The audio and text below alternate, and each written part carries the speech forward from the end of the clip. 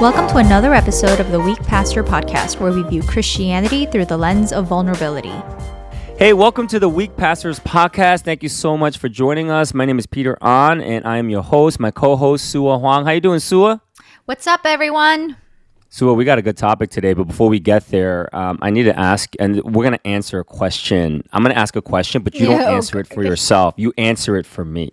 Oh, shoot. Okay? All right, here it is. All right. You ready? This might be our last podcast, everyone. Okay.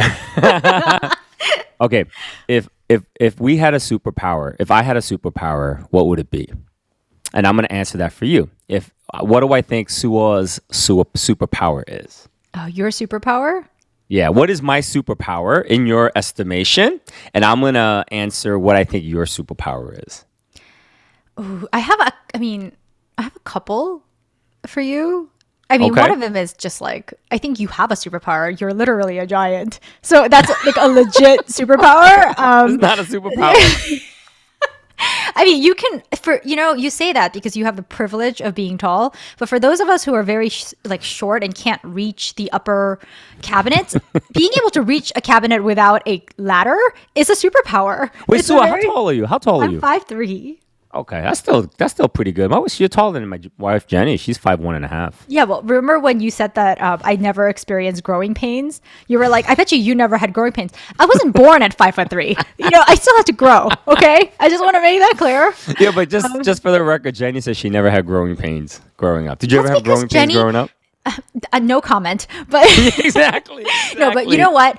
I think another superpower for you is you probably are one of those people who could sell ice in the middle of a snowstorm, because you say things and sometimes you'll say things I'm like, no, I don't think so, and then you'll just keep talking and I'm like, wait, yeah, you're right, and then I leave thinking that was my idea, but actually I didn't agree with you at all. You're not the first person to say that. Hypnotizing thing, you could sell anything, you could sell everything. I mean, thank God you are not in the business of selling things, but you probably could have done a really good job, especially because you kind of have loose morals too. So you might maybe have been, if this pastoring thing doesn't work out. You guys need to know, before Suah left, she wrote a poem for me, Pastor with Loose Morals. That was the title of the thing. And I recently found that again. I have it, and I read through it. It was hilarious.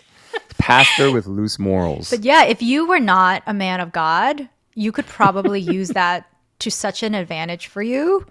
Oh man! Thank God for the Holy Spirit. Oh boy! Thankfully, and for His mercy and His grace. I mean, you agree, right? I mean, be honest. You agree.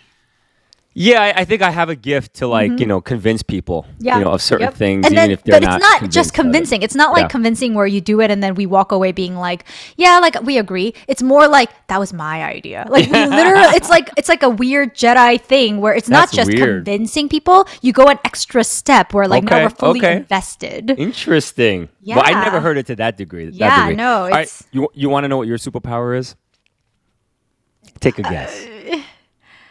I don't know, the ability to eat inordinate amounts of carbohydrates. No, none of that stuff. Because you talk a big game about eating, but I've eaten with you. No, just carbs. Just carbs. Yeah, you like carbs, but yeah, you don't eat that much. I mean, when we used to go to Rita's, you always got the baby size, Rita's. It's not you got the large. There's a reason for that. Do you really want me to divulge the reason why whenever I eat with you, I eat little? Do you want me to talk about it? Yeah. It's because you eat so fast. And also, once you're done eating, you want to leave.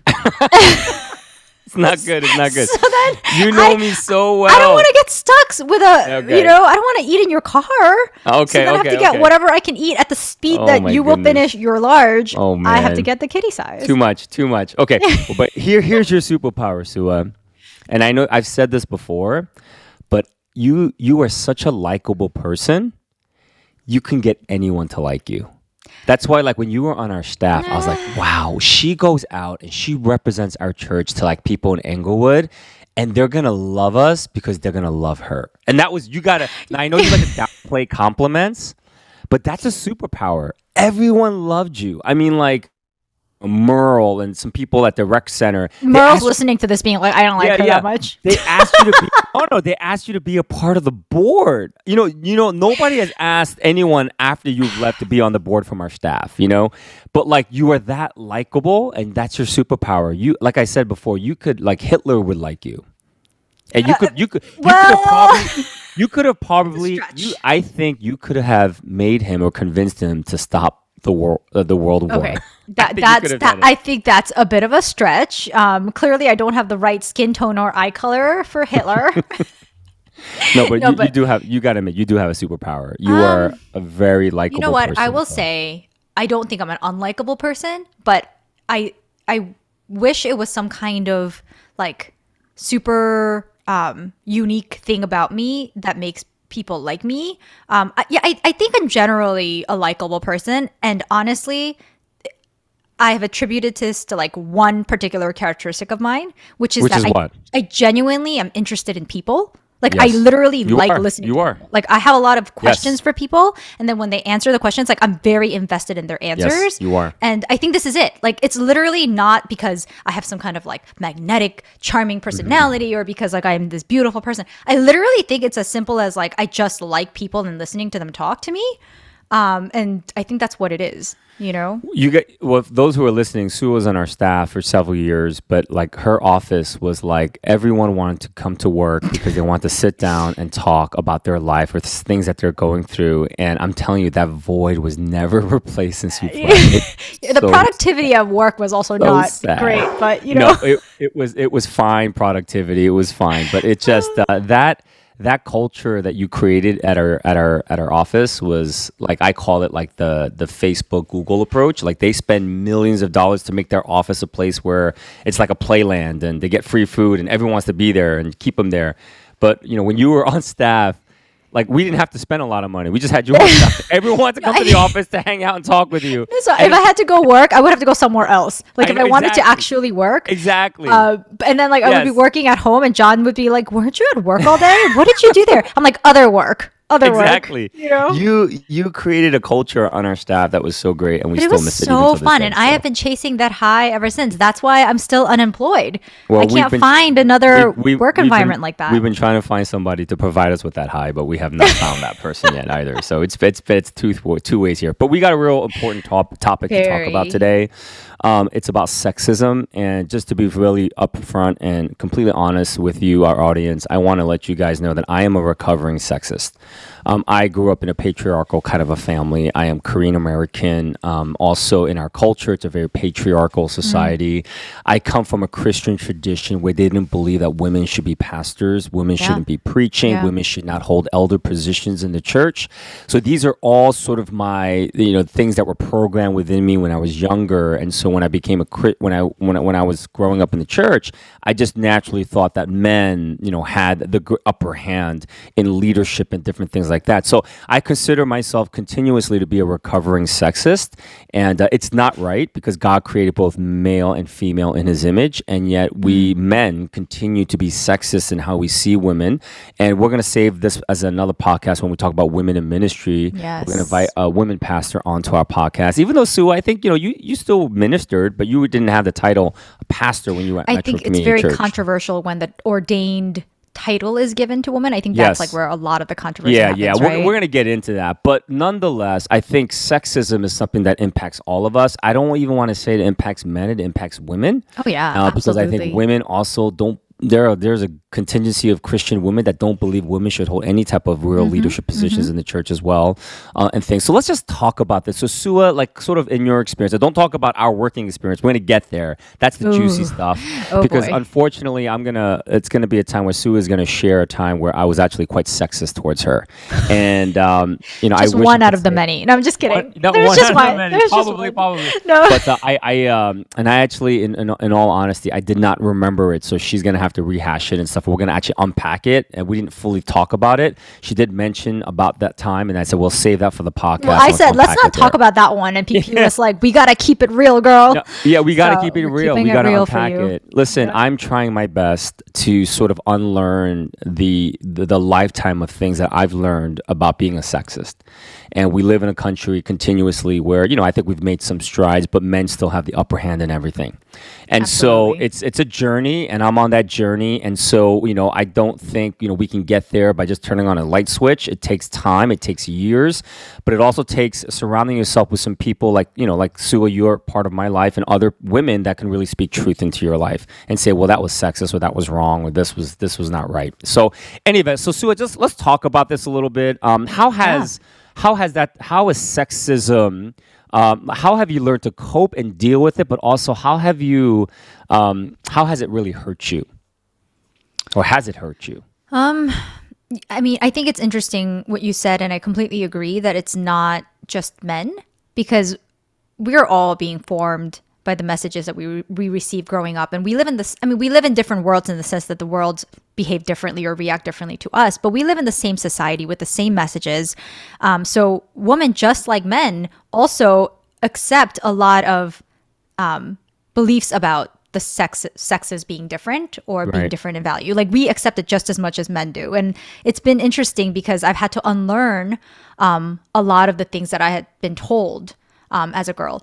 One thing that I was very discouraged by, and I think I've mentioned this previously, is the way the church has responded.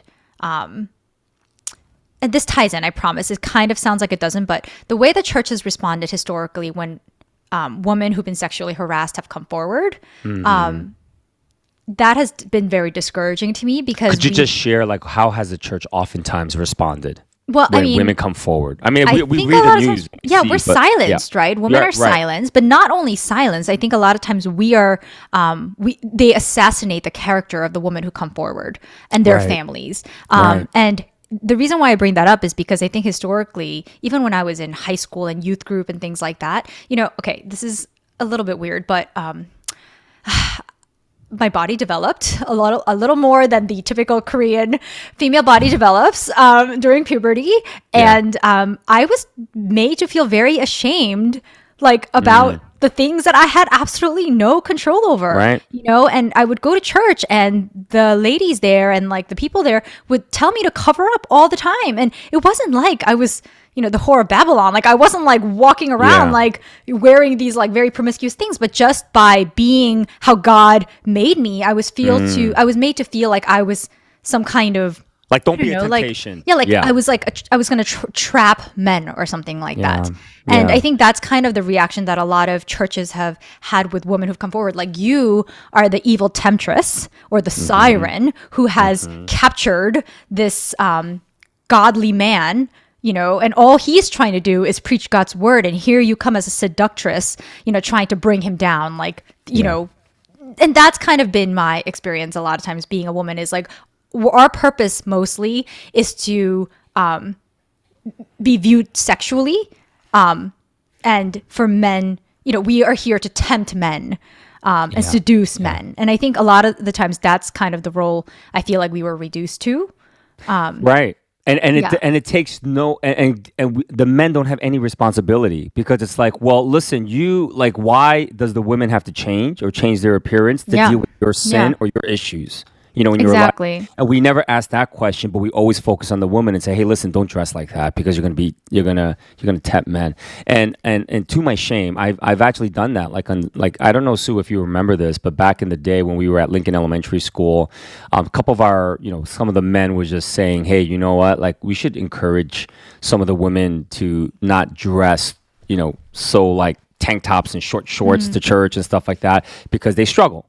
And so I actually, took that advice, and I actually went up on stage and I did tell people, hey, would you, ladies? How was that received? Oh, you don't remember? Because I think you were there. No, I don't know. Nobody said anything because I think it was sort of accepted. But to my shame, I did that. And I remember our staff guys, we had a conversation about that a few years later. And we were eating at Luxor, right, the Cheesecake Factory offshoot. Yes. And we were watching a movie, and afterwards we had lunch there, and some of the staff guys says, yeah, they don't like it when women dress very promiscuously on Sunday or look, like show a lot of flesh.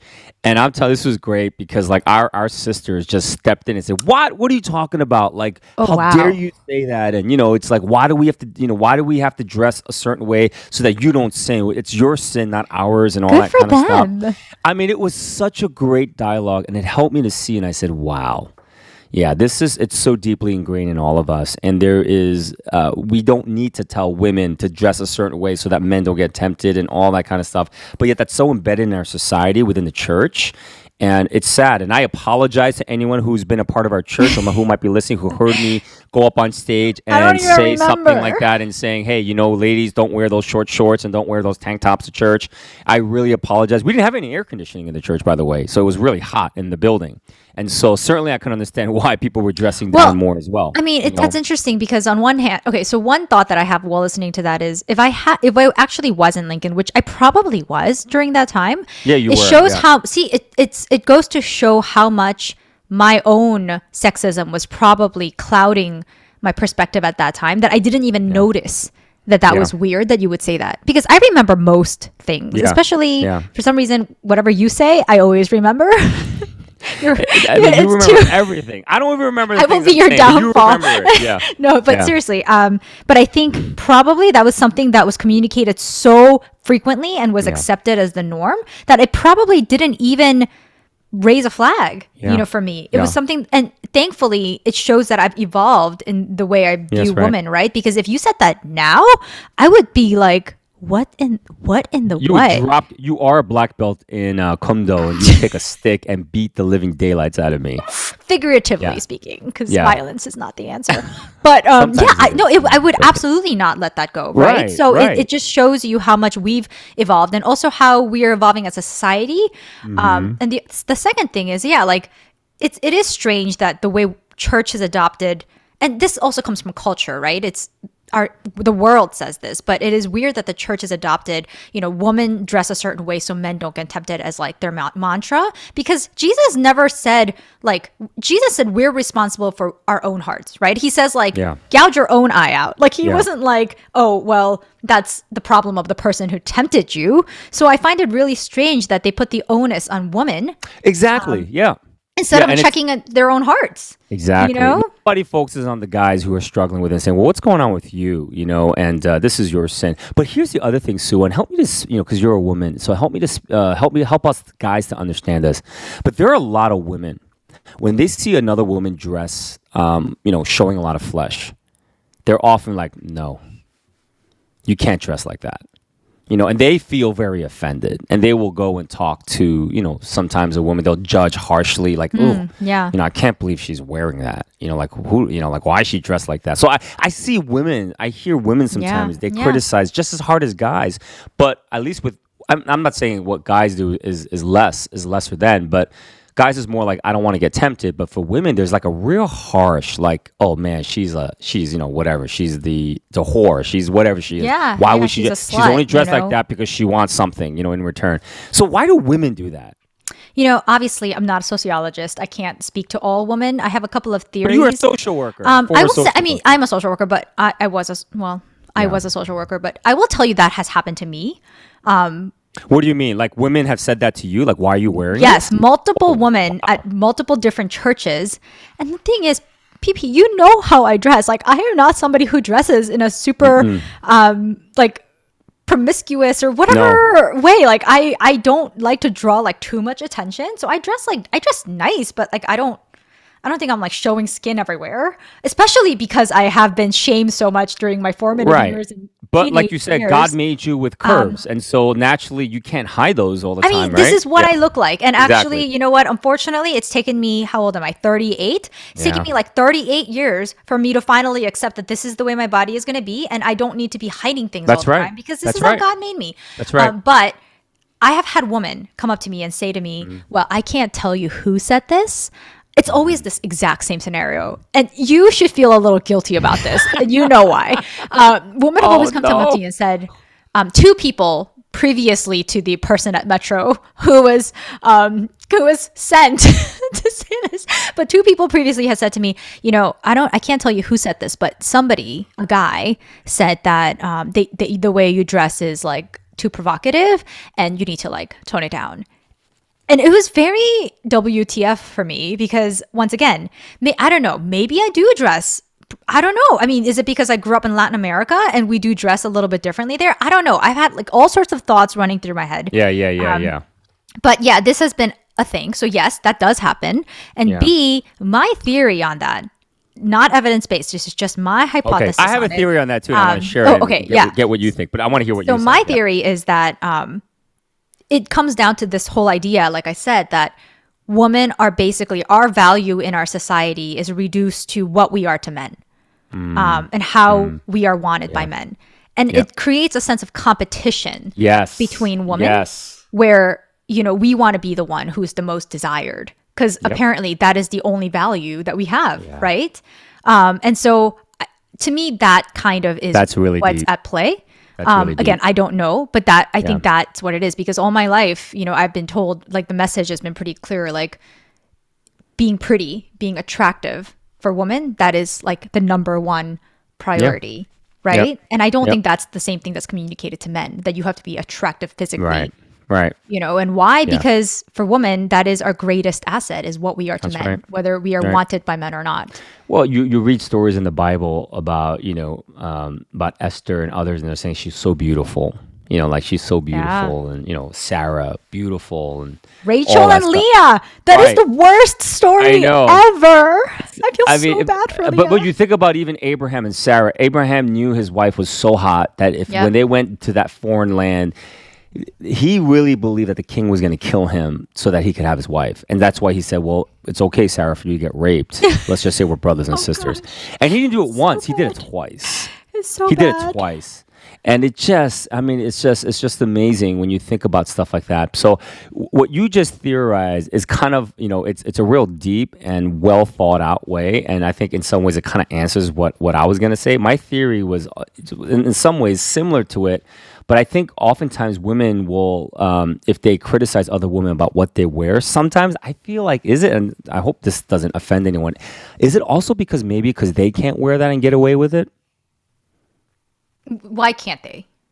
Because it won't look as good on them as it did. Like saying like, oh, I can't believe she's wearing that. And the reason why they're upset is because they can't wear that, because they can't pull that off. They can't. So it's like a jealousy thing. It's a jealousy. Like they're so upset about it because they can never look that good. Yeah. If they try to wear that, Yeah, I mean, I think that definitely is part of, like, it completely is consistent with my theory. So clearly, I think we have the same theory, actually. Yeah. But yours is just a lot more scientific and a lot more, it's a lot more smart than mine. Can I ask you, though, right? Because since you brought this topic up, why do you think the Bible has so many leading female characters that are described as physically attractive? I can't answer that. I can't answer that. Aren't you studying for your doctorate? Yeah, no, but I will say this in the Bible, both Old Testament, mostly Old Testament more so than even the New Testament, but in the Old Testament, beauty, like you said, beauty for a woman was very important. I mean, you think about you think about Esther, and they were looking for a new queen, and they decided to find the most beautiful woman. Because back in those days, even more so than now, I think women were basically they were seen as more valuable to society if they were beautiful. And a bit off topic, but to answer the question that I get frequently from non-Koreans as to why so many Korean girls are named Esther, it's the trifecta, right? Of like what Korean parents want. It's exactly.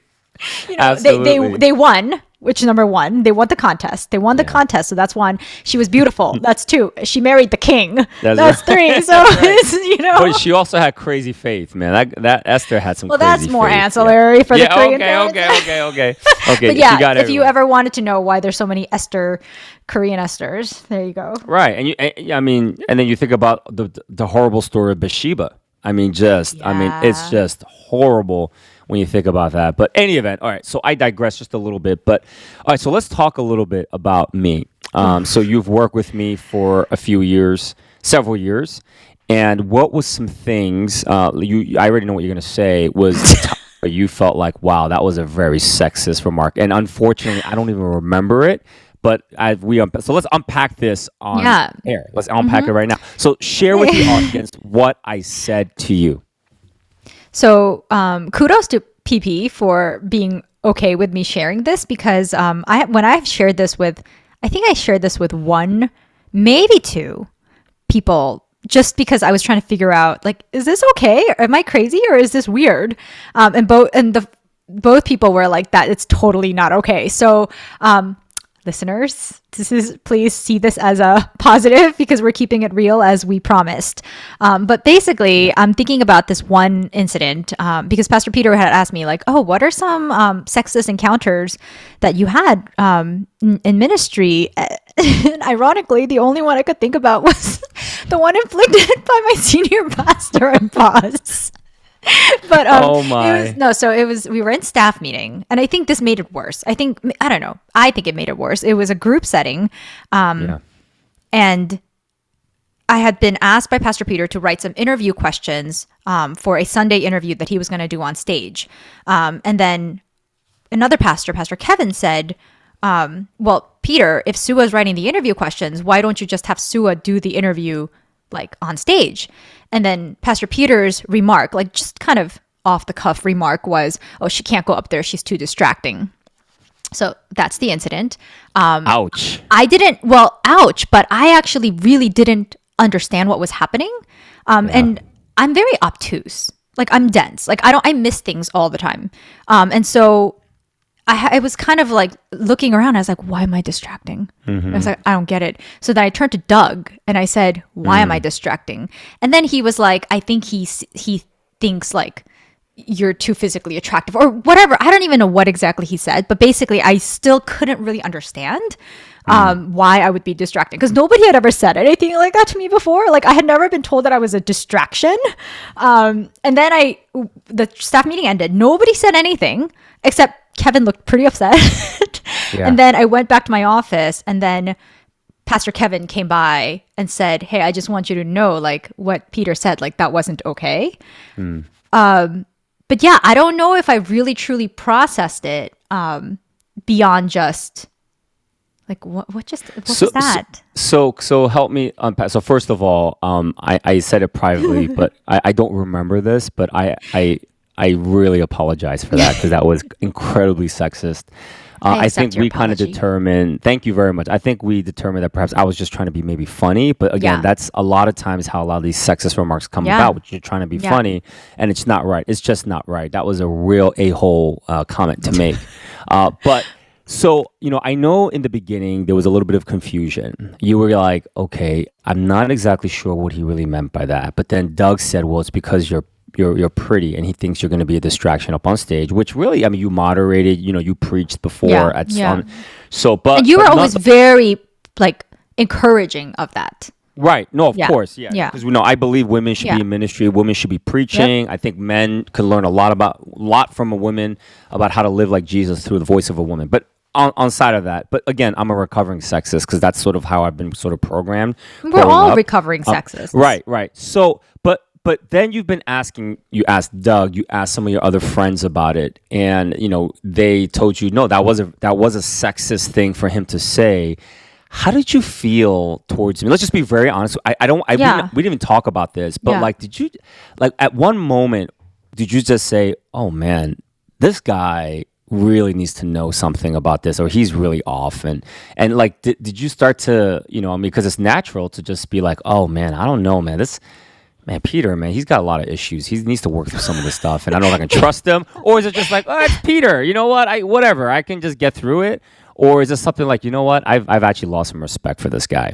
No, so it's hard for me to specifically say what it was, because when it comes, like, for example, it would have been much easier for me to pinpoint what my reaction was if it wasn't you. Like, let's say it was a pastor I didn't have a relationship with who had said something like that.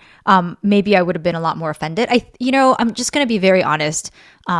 Like, to me, you're kind of like a Teflon pastor, because nothing sticks. What does that mean? Like, nothing sticks. Nothing like, you'll sticks? say crazy things, or you'll do crazy things, and then I'll kind of just be like, what the heck is that? You're ridiculous. And then I kind of forget about it or I move on. I would like to believe that's because like I know where your heart is and I know you and I have a relationship that's founded. So most things don't offend me where I would question, my relationship with you, But yeah, I mean, I've always kind of joked about like you're the Teflon pastor because you've also built up this persona where because you're about vulnerability and transparency. Like if you do crazy things, it only adds to the persona because it's like, see, there he is doing his crazy things again, and he's just being transparent. So I don't know, like I just kind of feel like there's very few things that you could do that it would really make me question your character. Okay. But I do wish I had addressed it, and I'm a little bit. I remembered it a little bit differently. But I don't think you should be the one addressing it because I think it's really hard to be for you to say, hey, I'm going to address. I mean, I think it's great if you can. But I don't know if I agree with that because at that point I had a relationship with you. Yeah. And you're right. It would have been better if you could have figured it out on your own, or maybe another male person could have said it to you.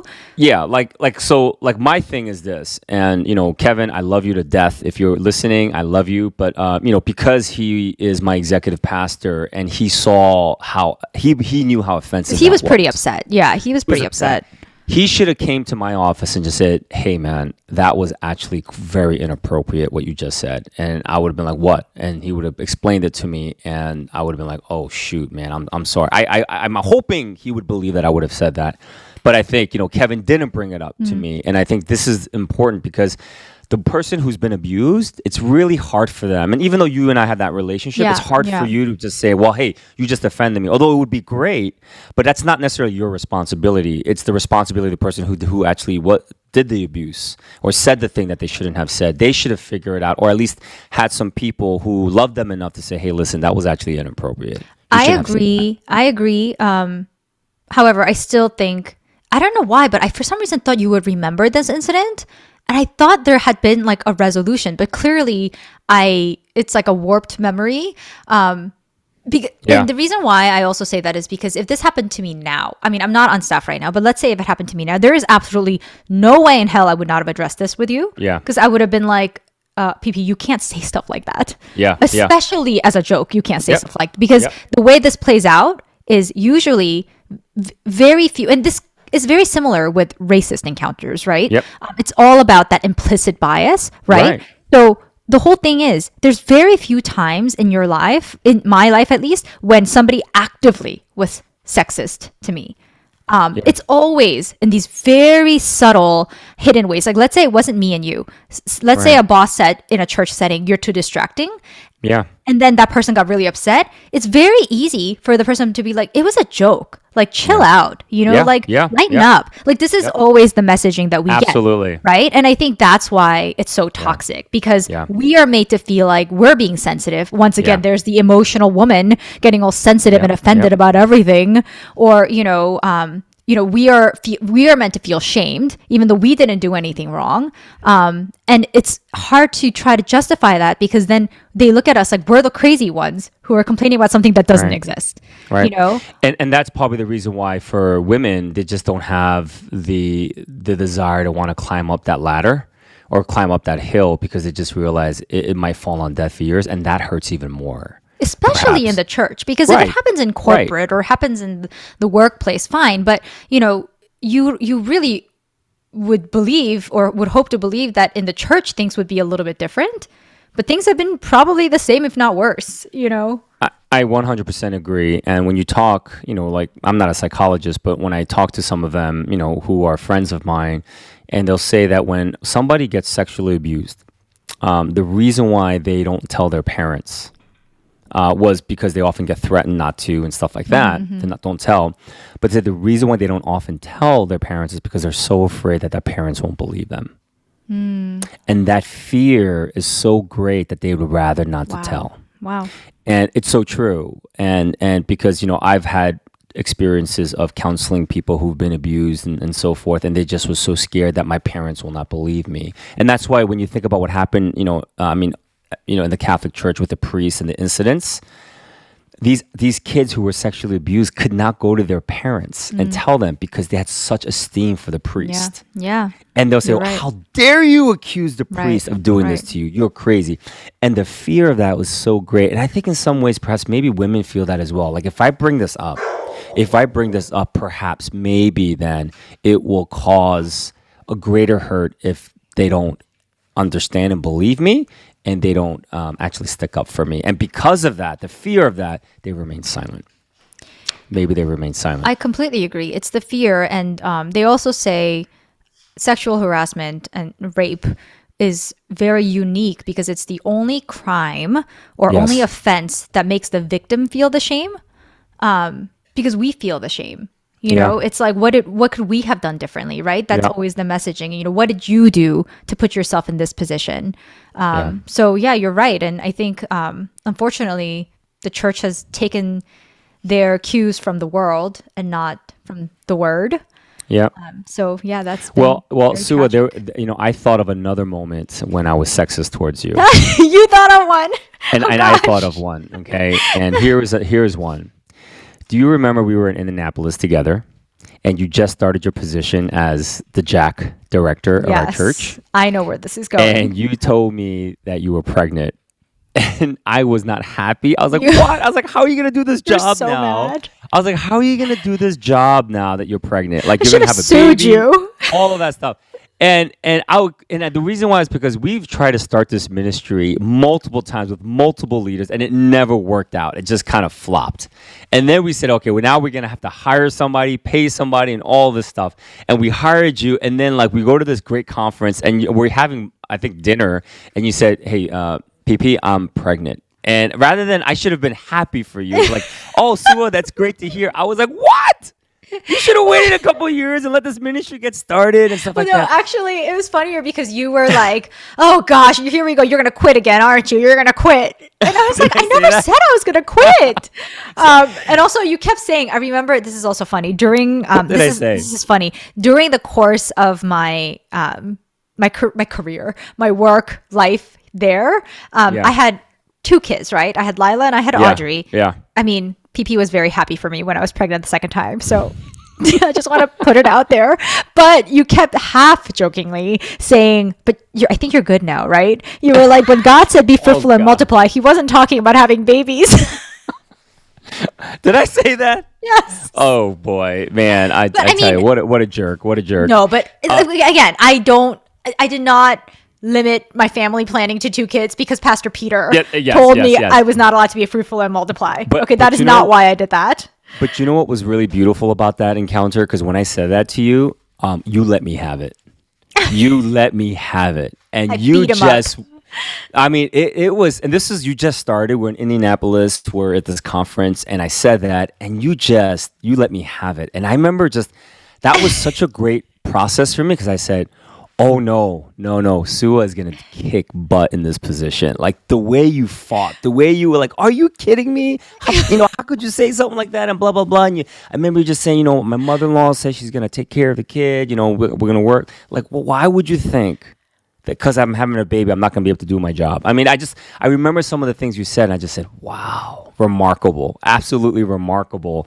And I just said, oh, we got the right person here to do this. But And you know so- what? Maybe you're saying something that a lot of people have thought, because, and I think these are the kinds of things that make it hard to have a really honest conversation sometimes because if you say something like that in a corporate setting, Yeah. you can get sued. Right. But Right. let's be real. A lot of people are thinking that, Yeah. when they hire a woman, I am not dumb enough to think that people are not thinking about the fact that women drop out of the workforce a lot more than men do after families, having families. Right. And so, but yeah, I mean, it was just funny that you automatically assumed that I was going to quit. But it was my PTSD. That's the problem. It was my PTSD. But here's the thing: like, if we go with that logic, like, if I ever said, you know what, I can't hire a woman because if they have a kid, they're gonna quit, and all that stuff, that would have been one of the worst decisions ever because you became one of the best hires we ever made because you blessed, you launched a ministry that literally died that died. Not the every work time we itself. tried. It was mostly the talking to people on the couch. No, it was that. part. And then we built such an amazing culture at our staff that you play such an amazing role that our staff are really still benefiting from today. Even the ones who don't even know who you are, that they're benefiting from it today. And so it is a blessing. But you know what? I will say, and I'm not trying to, be this loyal subject who's trying to defend her previous boss or anything. I'm just being very real. It's what you said about, woman and having babies and having to leave. Maybe instead of expecting that a woman is going to leave because she is going to have a baby and want to take care of the family, do what Metro did and create a work environment that is very flexible, that caters to women and men who have families. And I think, part of the reason why I loved working at Metro so much was also because my priority as a mom, as a parent, and not just for me, but also for men as dads, was always prioritized over our ministries. And I think it was like a great job for me to have because you allowed us to have a lot of flexibility in the way, like it was basically like, as long as you do your work, we don't really care how you do it, just do your work. And so, I think it goes to that topic of like, yes, on one hand, you said these crazy things to me. But on the other hand, Metro also created an environment that was very, very, helpful in allowing parents to make family a priority and make women returning to the workforce after having babies. That process was super transition. Like I remember after I had Audrey, like I talked to you and I said, okay, I want 3 months off, but the third month I want to come in once a week and make it 2 months of coming in just once a week. And you were like, do whatever you want, as long as you do your work, do whatever you want. And that made the process much easier for me to transition back, And so, I mean, I think, yes, there are some crazy incidences at the same time. There were some practices at Metro that made it very helpful for me to come back as a parent. Well, I'm thankful that you said that, but I think, just kind of how we started off, I'm a recovering sexist. We're all learning. But here's the most important thing. If you don't have people in your life to help you to grow in this, there's no way you're going to grow out of it because we have to unlearn the things that we've been taught growing up. And I'm grateful for relationships like with Suah and with other sisters at our church who just helped me to see things that I've never would have seen. And without that, and my wife, I remember a couple years ago, I said, hey, do you think I'm a sexist? She didn't even flinch. She goes, yeah, you are. And I was like, what? She said yes? Yeah, she said, yeah, you're a sexist. And so she unpacked it for me. And I said, okay, well, where am I a sexist? Talk to me and stuff like that. And I think it's really important that you ask and you figure it out and accept it. Because if people say you are, people who are close to you, no matter how much you try to convince them that you're not, you are. Particularly if it's when you talk about sexism, you are, and you have to now figure out ways of how do I grow from it and how do I unlearn, but learn and be a better person. And I'm on a journey. I will offend, but I'm committed to learning to be the best I can because God created male and female in His image equally he did. And we'll talk more about women in ministry and talk about some of the nuances in the Bible at another podcast. But that's it. But so any other thoughts as we get ready to close here? No, and I just want to add that, it's not just that we're unlearning the things we learned when we were growing up. It's unlearning constantly because sexist messaging is everywhere. Always. Like every day, it's like in the air. Just like racism is in the air, sexism is in the air. And so for every one sexist thought, we have to counter it with like 5 different anti-sexist thoughts, or else we're going to just be going with the flow of what the world is saying, right? Yeah. And so we have to be constantly be spiritually formed with what the gospel says about sex than what the world says. And so, it's not just, you're right, absolutely unlearning the things we've been taught, but also constantly checking what we're hearing. Absolutely. Even in our present, real time. And who we're reading, what we're watching, and all that kind of stuff. I think those are all important things for sure. And we're all on a journey, and we got to do it. We got to get on the journey for this, and it's important. I think a lot of you are going to have questions, thoughts, comments. And if you do, can I just really encourage you to get on our website at weakpastor.org. Feel free to write your comments, your thoughts, your feedback. It's okay. Be raw and real because, that's kind of what we're about here.